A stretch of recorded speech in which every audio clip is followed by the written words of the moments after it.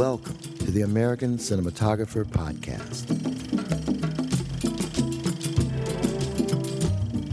Go behind the scenes with today's top filmmakers as they discuss the techniques they bring to the art of motion imaging.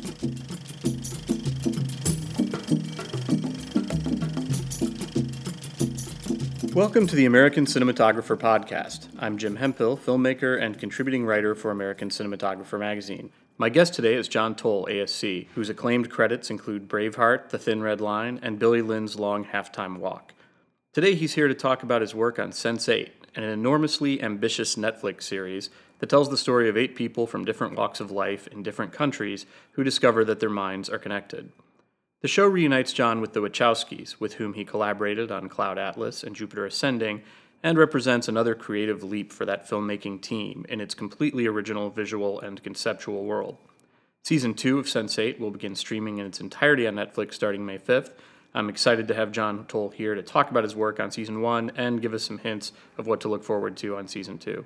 You had worked with the Wachowskis before on Cloud Atlas and Jupiter Ascending, so at this point in the collaboration, do they bring you on fairly early in the development process for something like Sense8? Do they tell you about it as they're writing it, or bring you a finished script, or how did you first learn about it? Yeah, a little bit, all of that. I did, Grant Hill, the producer, did contact me fairly early in the process. He, number one, to inquire if I was available and interested, and two, to really discuss the logistics, really, of how we were going to approach the project, because it was so unique in terms of the numbers of locations and just the variety of locations and places we were going to go, and all, production issues, basically. What was the approach? And Lana and Lily were, just the nature of the story takes place in the nature of the story has 8 main characters. They all live in different cities of the world, and the major ambition of the project was to basically travel to each of these locations where the main characters are based, and really firmly establish where they were, and really shoot in the location so you're aware of where you are the whole time, and which was an important part of the story in terms of the diversity of these individual characters and all their backgrounds, who at the beginning of the story don't know one another, and they gradually come to know each other and then become allies in the drama. So from a production point of view, it was challenging because of just the, number one, the nature of the location moves, the amount of time we had to spend in each individual city, how you go about mounting a production given those circumstances, because it was it was a series that had 12 episodes, and essentially it was like shooting a 12-hour movie. Or season 1 had 11, season 2 had 12, but it was the same production issues. So, and I worked with Lana and Lily. Prior to that, Grant Hill had been the producer on those other films. And so, there was sort of a nucleus of a working relationship right from the very beginning. So it was valuable to everyone that I was there and participating and coming up with this plan to begin with. And eventually the plan evolved around, where does the equipment come from? How much of the crew do we travel with? What were the individual challenges of just the whole concept. So I was right there from the beginning, being a part of the plan. Well, let's talk about some of the logistical solutions you came up with and the sort of overall approach to the series. What were the countries you were shooting in, and what was the core group that you did decide to bring along for each country? There were 8 main characters who all lived in different cities of the world. And season 1 initially, because we traveled to all these individual cities, but because some of the cities were going to be shot simultaneously, there were multiple units that were established. And I worked with Lana and Lily Wachowski on all the cities that they directed, which was San Francisco, Chicago, London, Iceland, and Seoul. And there were 2 other units. Lana and Lily had previously worked with Tom Tykwer, a German director, and Tom had spent time in Nairobi, Kenya, on a couple other smaller projects with some of the local people in Nairobi. So Tom was the director for Nairobi sequences, and these were shot simultaneously. So there were individual crews that worked with the different directors. So Tom's crew, he had two cinematographers, Frank Grebe and Christian Almsberger, who had history with Tom, and Christian had actually shot in Nairobi. And for Mexico City and Mumbai, James McTeague was the director, and his director of photography was Danny Ruhlman. So the original concept was that's how the overall cast of characters in the cities were going to be broken down. We knew that some units would be shooting simultaneously, but it hadn't been laid out that well yet, so we didn't know about the specifics of the schedule.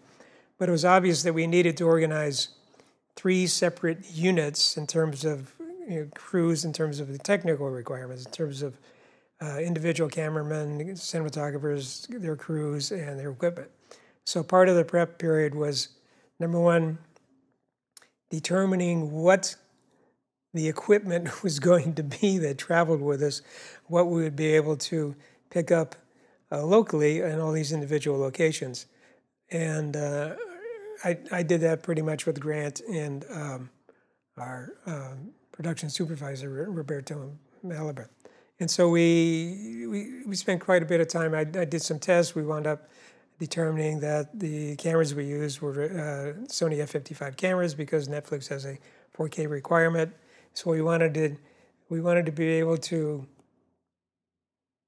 make the most compact camera package possible because of all the travel we needed to do, as well as we knew that the photographic style, we wanted to be very mobile. We wanted to be able to take advantage of all the locations. Lana and Lily talked about trying to be somewhat improvisational while we were shooting. So we wanted relatively smaller lightweight cameras that we'd use the Steadicams, handheld cameras. So I determined that a F55 camera was probably the best piece of equipment that fit all those requirements. So that's what I suggested. We shot tests. I set up a provisional package in LA before we left, just in terms of purposes of technical requirements, budget, and that essentially became sort of the model for what all the other units did. It just made sense in terms of how we needed to approach photography and what we needed on the back end for post-production. And so how many people then did you have that were your core group that you took with you to every country? So we shot with A and B cameras the whole time. So we always were going to work with 2 camera crews. That pretty much was the same for every unit. And in season 1 and season 2 were a little bit different. But in season 1 initially, it was a full A camera crew. I went with me as the director of photography, camera operator, first assistant cameraman, and an on-set DIT. And that was the core camera crew that went to every individual city with us. And we would, depending on where we were, we would pick up a B camera crew, B camera first and second, an operator. And I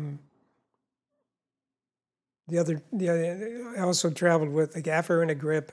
So myself, operator, first AC, DIT, gaffer, and grip were the core group that traveled with me everywhere we went, and did all of Lana and Lily's cities, and it worked out quite well. And when we we started in San Francisco, which was a separate B camera crew. Chicago was a separate B camera crew. Once we went to Europe, we stayed pretty much with the same B camera crew because traveling between Berlin and London or even Iceland wasn't that big of a deal. And we also learned that there's a certain efficiency level that you maintain when you have a continuity and crew people. And it became pretty obvious to us, even from moving from San Francisco to Chicago, there was a little bit of a lag in terms of people getting up to speed. So once we hit Europe, I decided that we would pretty much stay with the same B camera crew once we were there. We did add additional members to the grip and electric crew. We did pick up locals in all those individual cities rather than travel. So it was a combination of having a key group that traveled and then supplementing that key group whenever we went to a different city. Did you find that in the other cities around the world that were not in the U.S., was there any kind of learning curve in terms of figuring out how to work with the supplementary crew? Did they do things differently than you were used to, or is it pretty much the same worldwide? Well, it's a little bit of both. Any professional motion picture crew anywhere in the world essentially is familiar with this, using the same tools more or less. And but it's interesting how differently those tools can get used depending on what country you're in and just the experience of those of those crews. But in addition to that, the way that we worked was pretty unique in terms of any motion picture or television show, because we were pretty mobile and we were pretty flexible, and we had to be flexible because we had so many locations that we shot. Quite often we shot multiple locations on every shooting day, so that meant you sort of had to be pretty quick, and you couldn't get burdened with too much equipment. It's like, motion picture equipment is great for accomplishing your mission, but you can get killed by having too much of it, and it can get in your way more than help. So it was a combination of pretty much being fast and loose and light on our feet, and this became pretty apparent to us right off the bat when we hit San Francisco, which was our first city, and it was all sort of like a general idea about what we would have to do to actually accomplish the amount of work and do it in a way that did justice to the material. And so we went through a very steep learning curve in San Francisco, and but essentially that sort of became our mode. We knew what we needed to do. We developed a shorthand on how we would accomplish it. Lana and Lily were really into the idea of the project to begin with, and the fact that we were adapting to the requirements of the project, and pretty much working in a style that was new to them. And the first day in San Francisco was sort of a real indication of what the approach was going to be, and how it turned out. Because first day of shooting in San Francisco was a scene that took place on a place in San Francisco called Twin Peaks, which is a hill in the middle of the city where you have these spectacular vistas of the whole Bay Area. And there was a scene that was written between two main characters, Amanita and Nomi, who live in San Francisco. And it's a scene that takes place at sunrise. It's a conversation with them sitting on the hill at sunrise, enjoying the view that looks out over the bay. So, which was a great idea. And Lana and Lily wrote it to be shot at sunrise. We can't fake sunrise. It's sort of, if you're doing a scene about a specific time of day, like sunrise, you need to be there at sunrise. But the interesting thing about that choice of that location is that San Francisco is the notorious for and famous for its levels of fog, and on a great many of the days that you were there, it's like, this place was incredibly famous for the vistas, but it was notorious for people going up there and not being able to see anything because of either fog or clouds or both. And so the choice was made for the first shot on the first day of shooting would be to go there at sunrise and see these magnificent vistas. And there was probably an 80% chance that, number one, we wouldn't see any of that. We wouldn't see the city. If there was a clear day, we might not see the sunrise in terms of what happened on the horizon with clouds. But it was decided that we were gonna go for it, which we did. And so we arrived up there at 5:30 in the morning in the dark, still not being able to determine what was going to happen at sunrise.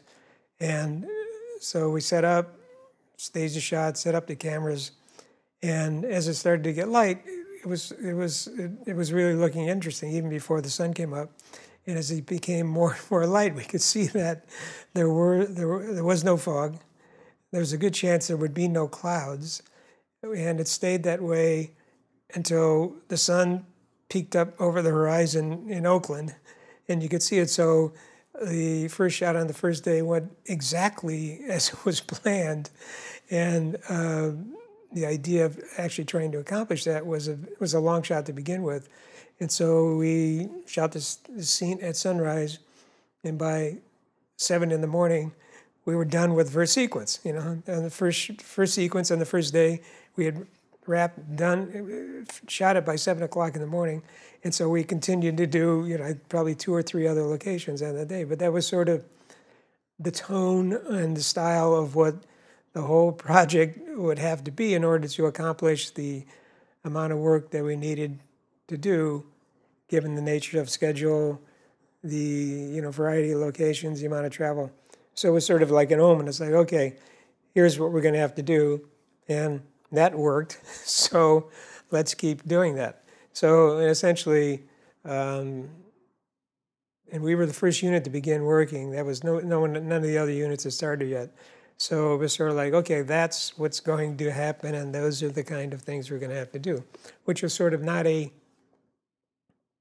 normal, safe approach to protecting your budget and your schedule. It was kind of like, okay, we're going to take some chances, and that was essentially that became the whole story of the whole season. And everyone did that.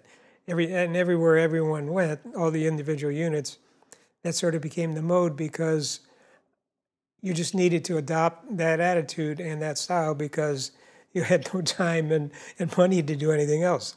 And it was 11, 12 hours of material. It was 11 or 12 hour, 11 on season 1, 12 on season 2 movie that we were making, and in about the same time that many people were making 2-hour feature films. So everything had to be compressed, but we were still interested in the quality of the work being equivalent to what it would be on a good feature. Right. Well, were there any instances where you did not have the kind of luck you had that morning in San Francisco and had to adapt to your plan not working out yes, and one perfect example was we got a little cocky, because things in San Francisco still in season 1, things were working really well, and there was another sequence that was written for a certain time of day. Once we got into this time of day shooting mode, because some of the sequences were written for specific times of day: sunset, sunrise, magic hour. We got into a magic hour mode. It was like magic hour. Hey, that's fun. Let's shoot magic hour. So magic hour is that period of in the evenings between the time the sun goes down over the horizon and before it gets too dark to shoot, to expose anything, before it becomes night. Basically, it's that period of time between sunset and nightfall. And that's about a good 20 minutes if you're lucky. And it's called magic hour because the light is, there's a very unique character to the light.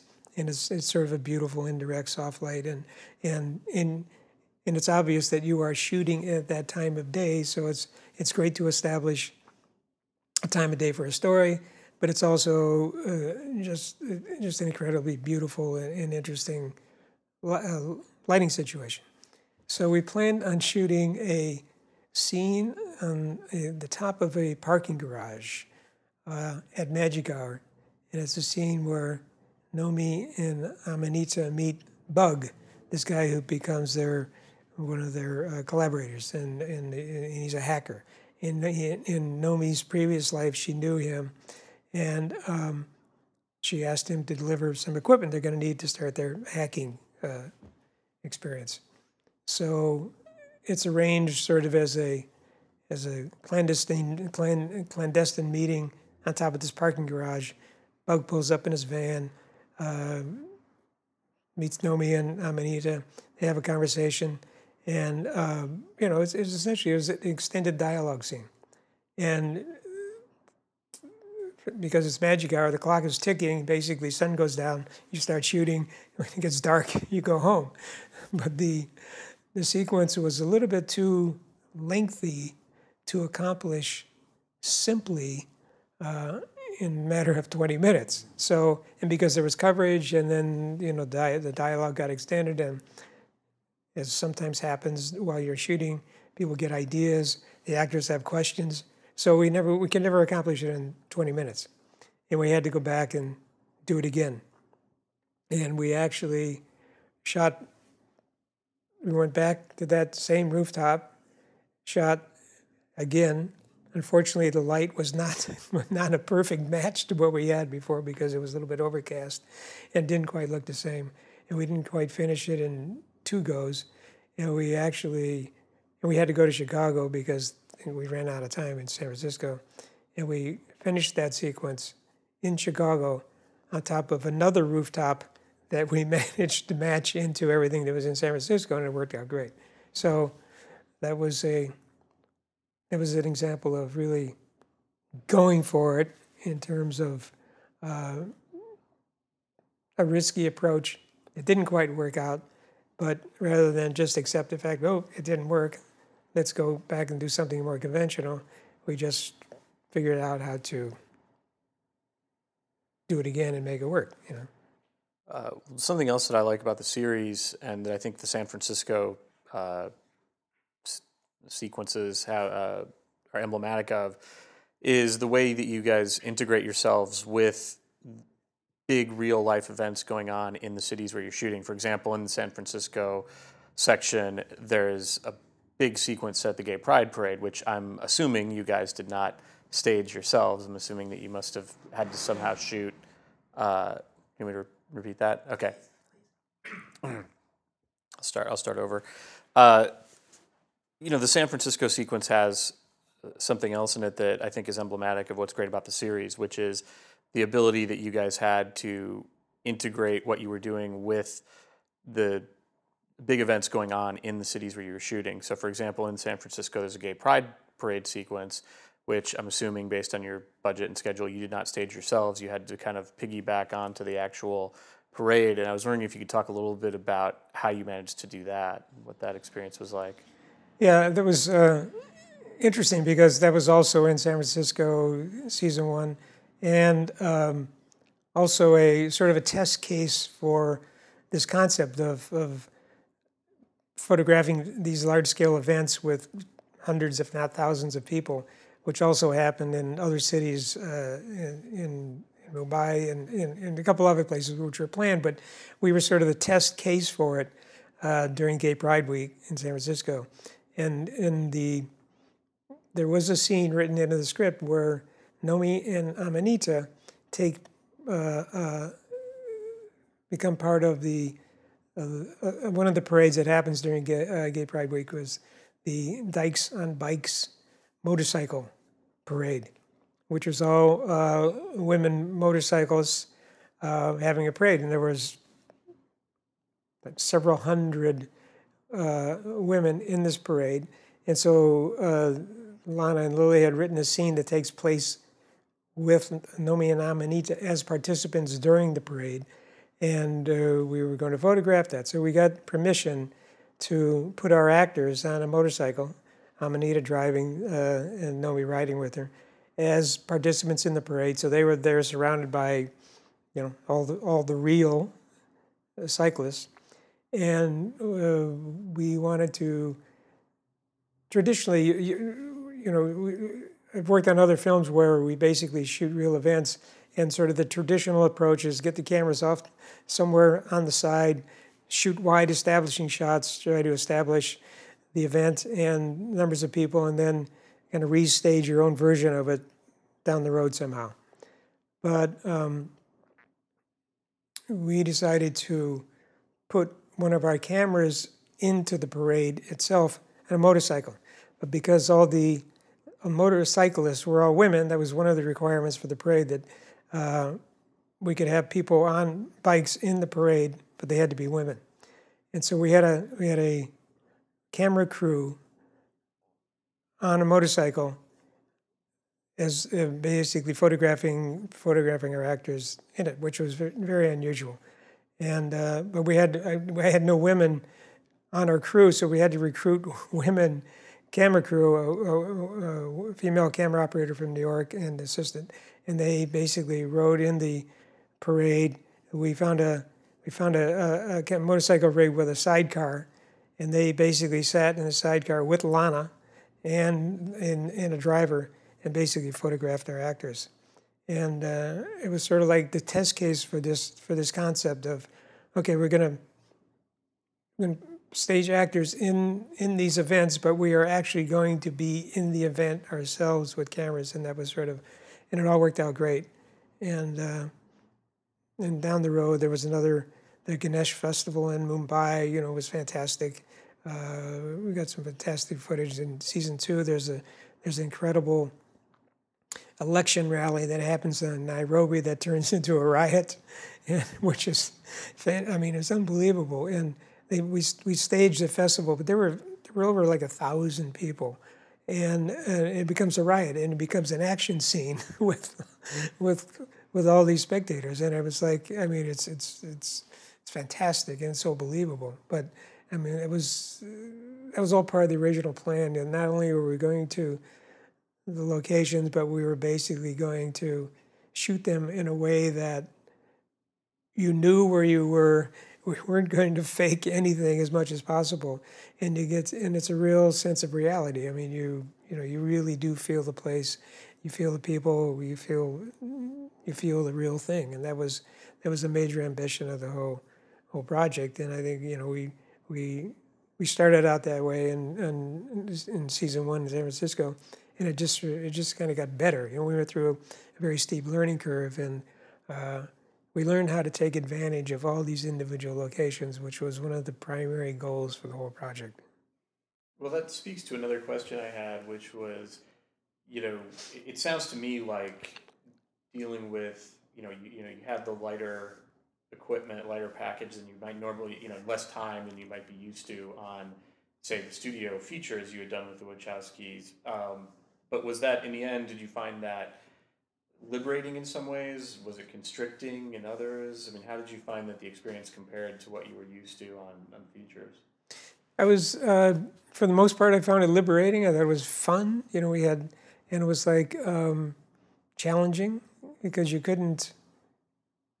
Number one, just the requirements of the show. We couldn't get overburdened with too much equipment, and because we didn't have time to use it, basically. So we just needed to be very clever about choices of locations, what the advantages were for locations in terms of natural light, or just lending themselves to a relatively simple solution. And a simple solution didn't mean easy.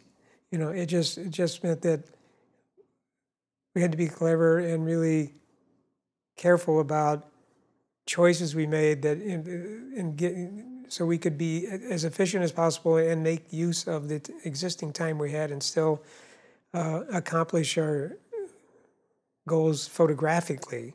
Because Lana and Lily and all of us were really interested in this being a great looking show. So we just approached every aspect of every location, every individual sequence, like how can we take advantage of what's here and what's available to us and still create a really photographically interesting dynamic show. And so it was sort of a balancing act, and everything had to support that idea, and we just needed to approach it differently than we would in a feature situation where you had more time, money, and equipment or fewer locations. It was all about mobility and making choices that supported the general concept of that whole approach. And how did your work on season 1 inform and impact what you did on season 2? I mean, did you learn a lot from the season 1 experience and then sort of adapt to did the approach and the end result change on season 2? I think we just got better, and season 2, my unit actually did more of the work on season 2, which meant that we shot more cities. We actually had a little bit more time, but all that time got eaten up in moving from one part of the world to another, and it was essentially the same crew. So kind of knew what the drill was. We became more efficient at it. We took more chances, and Lana actually built into these scripts on season 2 more variety in terms of locations, sometimes less time at individual locations, and but we just learned through the experience of season 1 what we had to do, and everybody, even the art department, every single department just got more efficient at doing what we did, which only encouraged us to take more chances. So. Yeah, what cities did you shoot in season 2?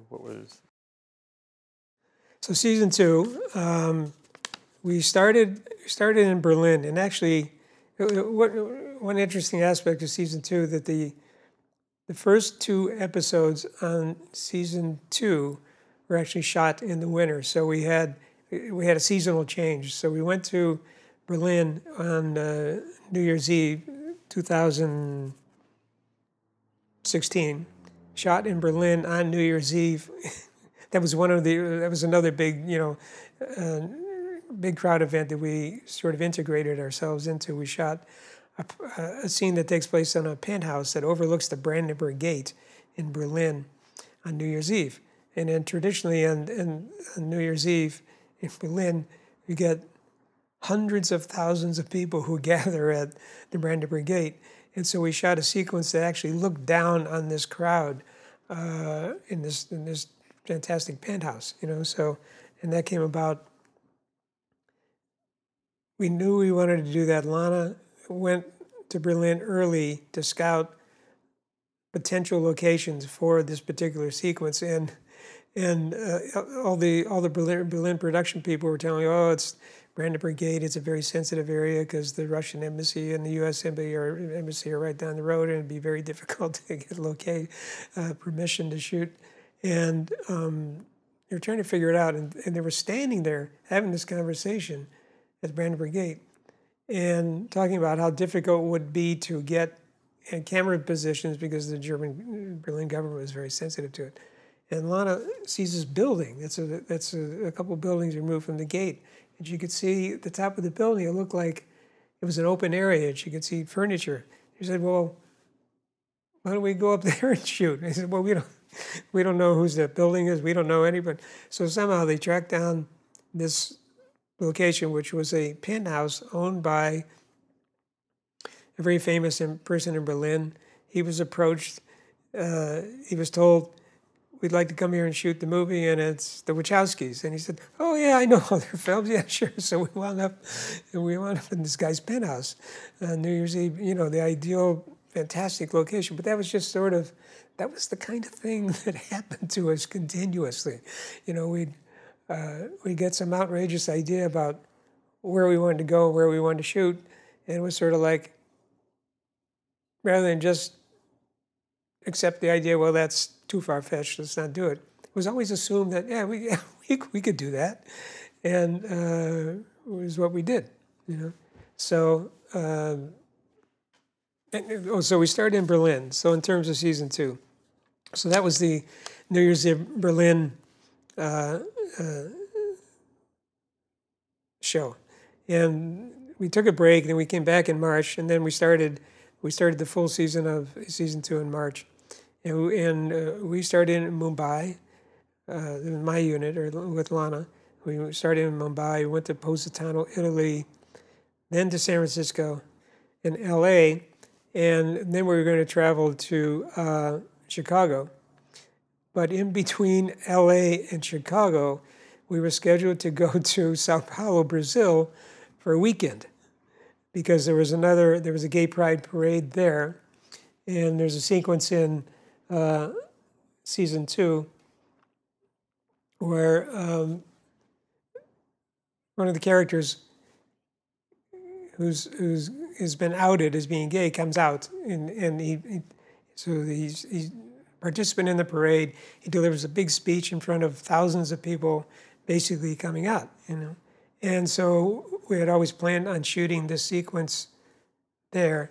So we jumped on a plane like on a Friday morning in LA, flew to Sao Paulo, Brazil, got off, prepped for a day, came back the following day and shot this parade. And this is huge, massive parade with literally millions of people in the street in Sao Paulo. And we had our own float in the parade, and we shot during the parade with our own people, shot a scene that's in the film, and we had literally thousands and thousands of people as background actors who were just real people who were participants or witnessing the parade. And then the following day, jumped on a plane and flew back to Chicago. So that was sort of the nature of our production plan. And by this time in season 2, the idea that we'd be in LA on a Friday, Sao Paulo on a Saturday and Sunday, and back in Chicago on a Monday. And in the meantime, I had shot one of the major sequences in that show. Somehow was like, okay, yeah, we can do that, which was like, any other production that I've ever worked on that someone would mention this concept would be like, you're crazy. You're never going to get the crew. You're never going to get the equipment. How are you going to get there? And we were just so used to being sort of this mobile unit. By that time, we said, yeah, okay. And everyone knew, production knew what to do, how to get the camera equipment there, how to get it back, how to organize the crew, what else we needed. And it was sort of like, yeah, it was difficult, but it was not impossible. And I can't, with any other unit, without the type of experience that we had, I can't imagine anyone actually trying to accomplish this with anything other than, weeks and weeks of preparation and, 3 or 4 days on either end. It was just the idea of get on a plane for the weekend, go shoot a scene in a parade with millions of people, and then come back and shoot, following day in Chicago was like unheard of. So that was just sort of the nature of just the ambition of the show, and the fact that we could actually pull it off most of the time. Did you have any conversations with the DPs on the other sections, or was it, were you able to coordinate with them, or was it sort of assumed that it would be okay if the different countries looked a little bit different? Yeah, pretty much. We didn't try to establish we didn't try to nail down like a specific style that everyone somehow would there was no orthodox plan, and because and it worked really well because every cinematographer that I know have ever worked with needs the freedom and latitude to actually do what they do the way they know how to do it. And I think that right off the bat, I didn't believe that we would be able to nail down a style that would make sense in terms of really working in a way that, that idea sounds like it should work. So everyone, all the DPs were pretty much free to do what they needed to do to accomplish what they needed to do for those scenes and stories for those particular characters. And it actually worked out well because they were so geographically diverse that the individual characters in the cities they lived in, everything was so geographically diverse that you really didn't expect it all to look the same. You didn't want it to look the same. We wanted everyone to actually try to take advantage of the individual locations as much as possible. I mean, that was there was a major premise of the whole show. Like, you want to know where you're at. You want to be able to take advantage of that individual location, which naturally implied that photographically they would be unique. And we wanted those unique characteristics to, I mean, it actually supported the main idea of the show that you are in all those geographic locations. And that was really an important aspect of the whole show, is that basically you're all over the world, so you didn't want everything to look the same. Well, I guess I want to finish up by just asking a little bit about any work you did on post in the movie, or on the series. Where did you do the final color grading, and was there anything significant done to kind of alter what you had shot, or did you stick pretty close to? We did all the final color correction took place at Technicolor here in LA, and in season 1 I wasn't available for the entire post-production period because I was working on another film. But early on in testing, we went in and we essentially established pretty much sort of the nature of the material that was going to come in, and it was just in general we established a look that was a very natural feeling, rich. Just a very natural, rich photographic style. And even in the testing, we shot some different locations, so it was obvious that a particular location could have a unique characteristic, but overall, it just wanted that general style as opposed to trying to get too specific with it. And that's in Final Post, that's what we did with all the locations. Season 1, I wasn't around to participate in too much of it. Season 2, I was able to be there the majority of the time. What helped enormously was that during production, we had an on-set DIT, and I was doing on-set color correction. So, and with that system, you are essentially pretty much establishing a color-corrected look going in. So all the dailies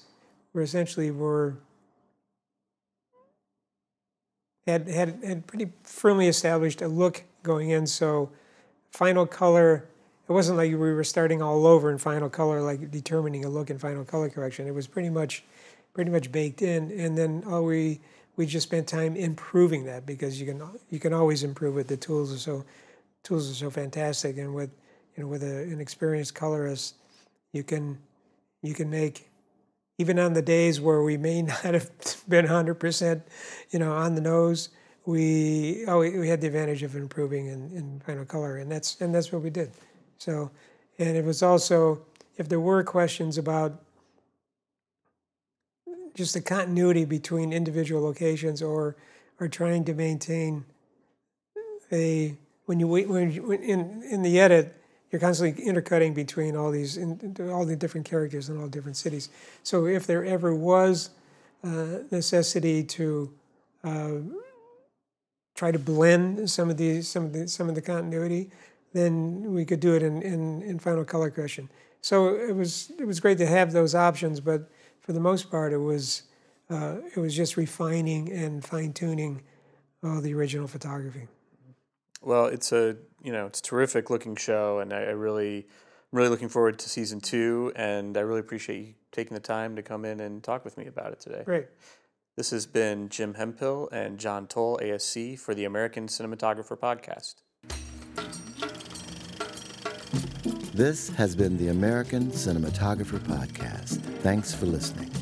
You can find more podcasts, blogs, and exclusive ASC content by logging onto theasc.com. This podcast has been brought to you by the American Society of Cinematographers, a nonprofit organization dedicated to promoting the art and craft of cinematography.